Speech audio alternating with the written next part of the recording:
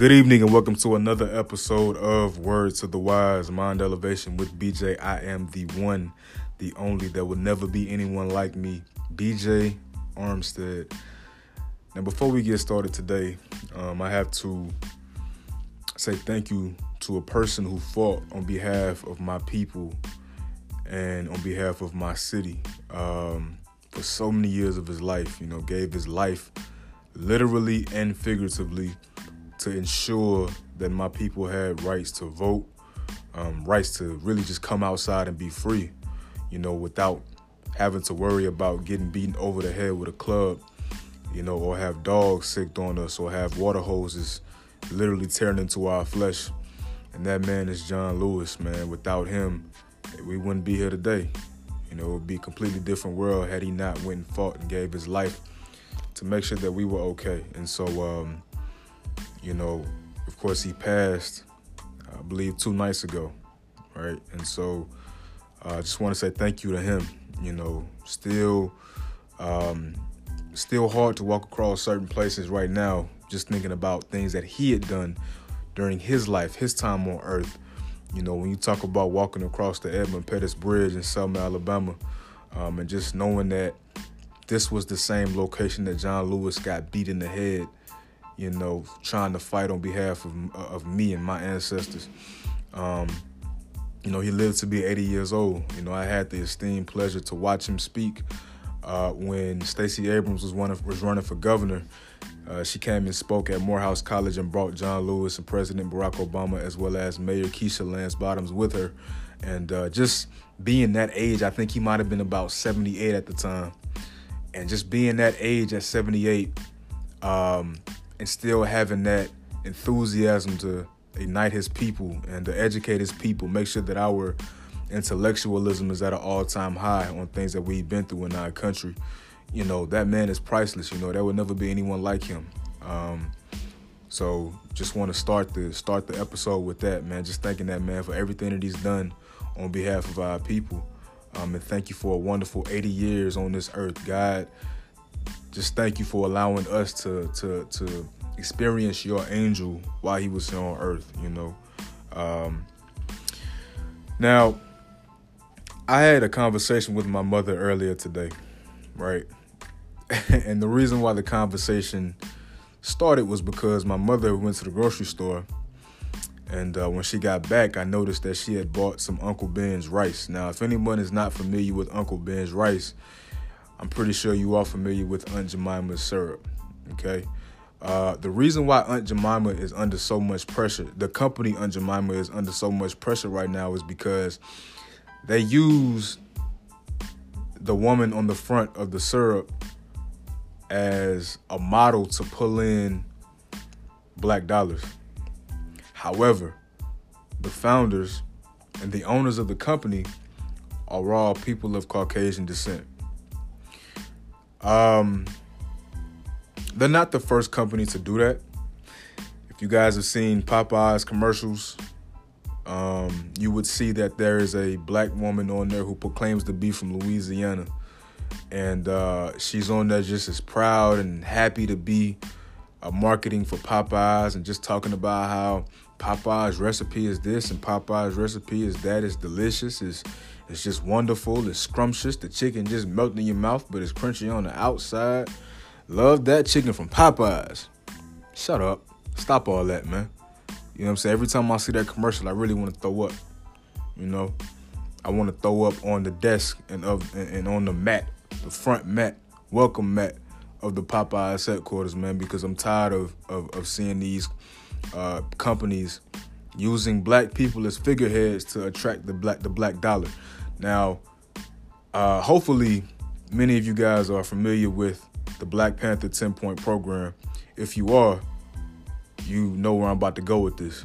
If you guys are not, well, the Black Panther Party had a 10-point program that they abided by and that they would like to see carried out in the community. Number 3 on that program is still prevalent today, and it's just as prevalent today as it was in 1966 when the Black Panther Party was created in Oakland, right? Number 3 on that 10-point program was to stop taking money from black people. Stop using the black community to make money. right? And that's still going on today. They're still using black people to make money. So to get back to where I was going as far as the topic of conversation I had with my mother, she brought home Uncle Ben's rice.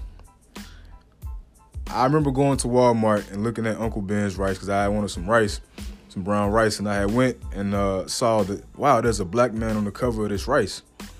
Now, I pretty much had the idea that Uncle Ben's was probably not black owned, right? But I wanted to make sure, and so I took out my phone and I researched it right when I was looking at the rice in the store.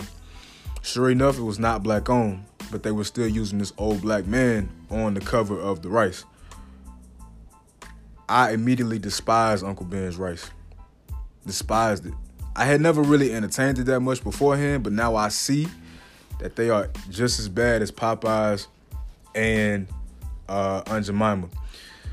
Before I go any further, I would like to also say that Aunt Jemima, Uncle Ben, and Popeyes are not the only companies who are pretty much dragging black people through the mud, using their ideas, stealing their ideas, and using them to attract the black dollar, right? There's other companies such as KFC. If you guys have not researched or learned about the history of KFC and how he got his famous recipe of fried chicken, I suggest that you do that. But if you don't want to, I'm going to tell you right now. So there was a man named Colonel Sanders, right? He was in the Army. I don't know I say he was in the military. I'm not sure which branch exactly of the military he was in, but he was in the military, right? He was Colonel Sanders. It's the actual person. So the person you see on the commercials, the person that you see on the older white man with the gray hair, he was the actual person, all right? So Colonel Sanders one day got his recipe from a black woman. I'm forgetting her name right now, but she was a black woman who made the best fried chicken in town. I'm talking about her chicken was like melting in your mouth, like skin just as crunchy and juicy, and it was just beautiful. But what he did was, the woman didn't have a lot of money, but she could make some fried chicken though. So he paid her $1,200 to get her recipe from her. Took that, put a patent on it, and now he's running a billion-dollar corporation, multi-billion-dollar corporation, right? So I want you guys to be leery and be cognizant of a lot of the fast food restaurants and restaurants in general that we're eating at right now. They've taken our ideas and they're using us as figureheads to attract our people's money, when in reality they can care less about it because they're not putting their money back into the hood. They're not sending no black kids to college. So to get back to the original topic, my mother brings home the Uncle Ben's, and we start having a conversation about using black people, and then telling in America how I feel like America has been lying to us about a lot of things, but many things that America has told us has been totally incorrect. For example, and some of you may not agree with this, and that's fine. This is my perception, okay? America has a certain perception of poor. America has a certain perception of families living in destitution. Everyone who lives in destitution is not necessarily unhappy. As we all know, the middle class family, the average middle class family in America has a lot of things materialistically that other countries would say is of the high class, okay? In essence, standard middle class families in America would have things such as a TV, a theater, not a theater, but a surround sound, right? Microwave, refrigerator, furniture, things like that. Cabinets, closets, the things that we feel like we are supposed to have. And then, of course, those who have less than that are considered less than, in essence, are considered to be poor. Here's my issue with that. Okay. When someone knows the truth, it's hard for them not to see it. When you know the truth, it's hard for you to turn the other cheek. It's hard for you to close your eyes to situations that you see the truth in, and you know exactly when you're being lied to. You know exactly when you know something isn't right or something is right that they're telling you is wrong.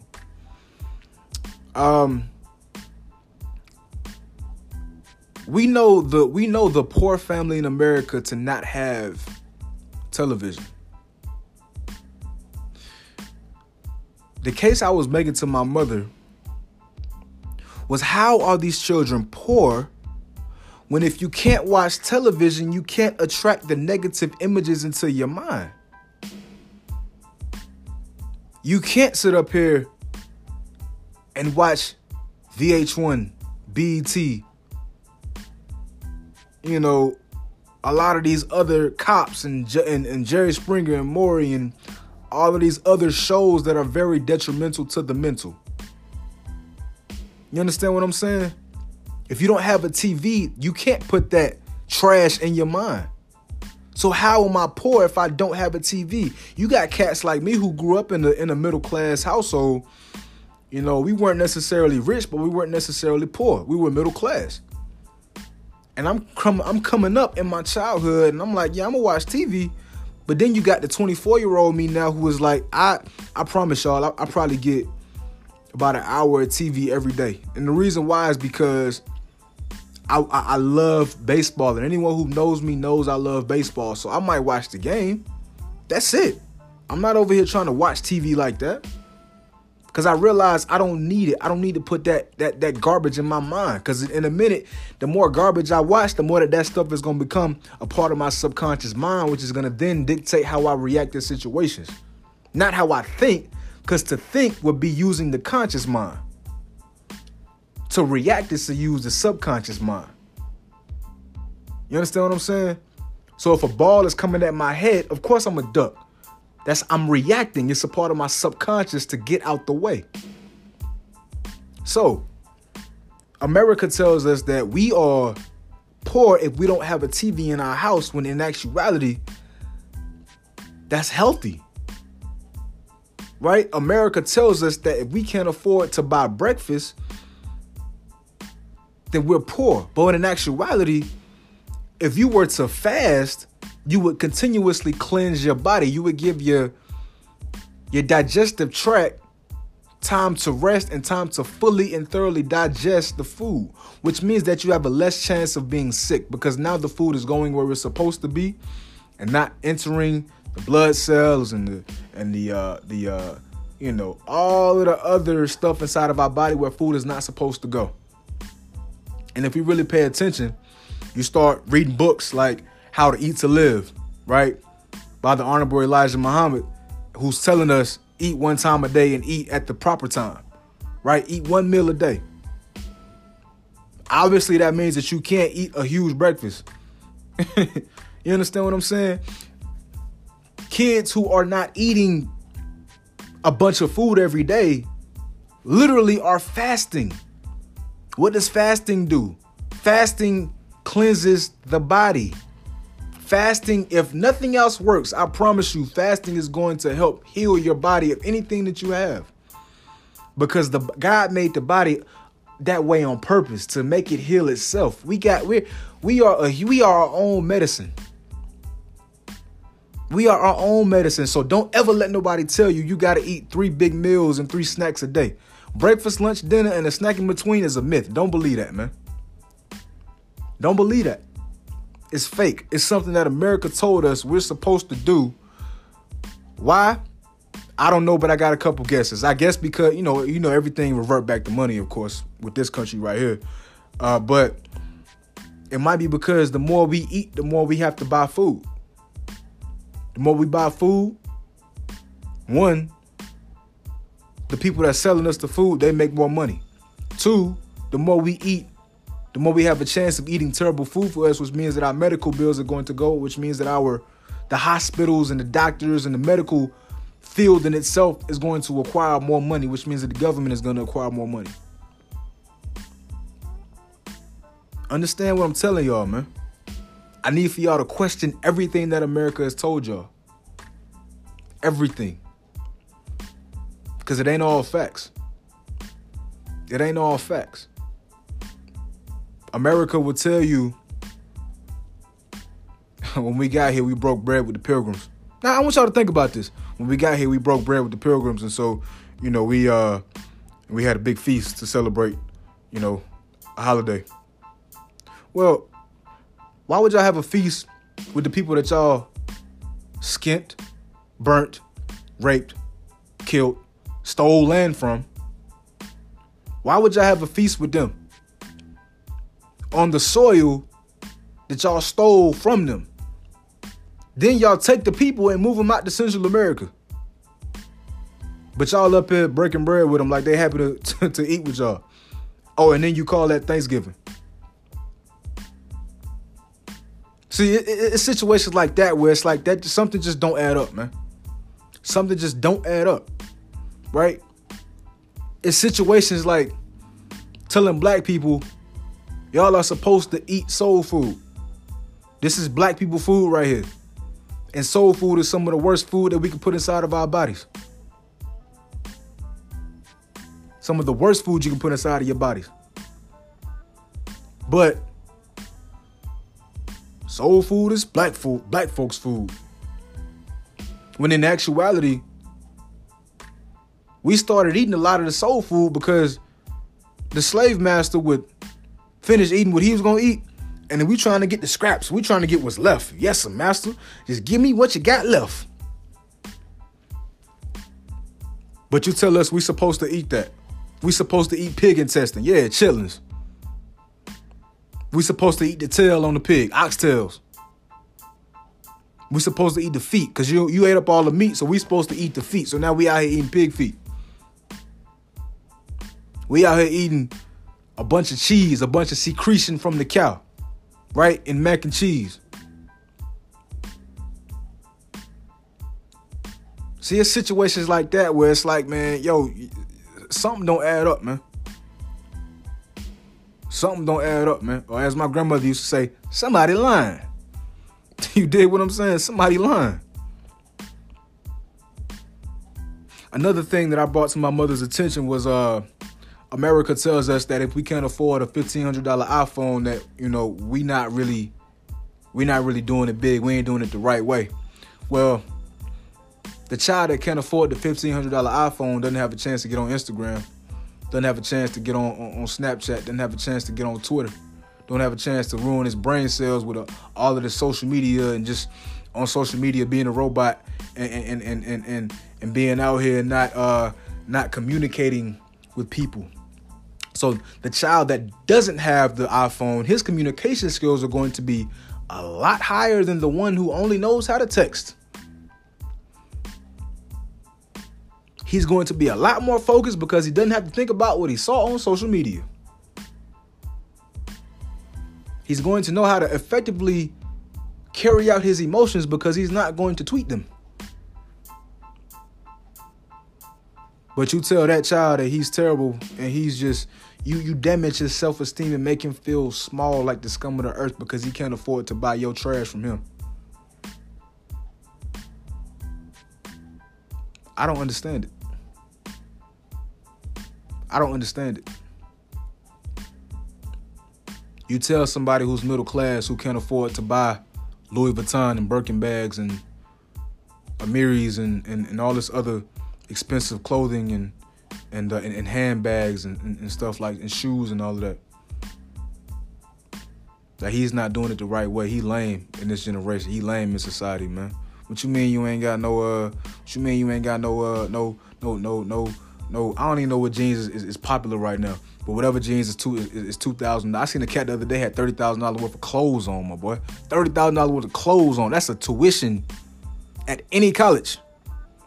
That's a year tuition at any college. You got it on your body. And you feel proud.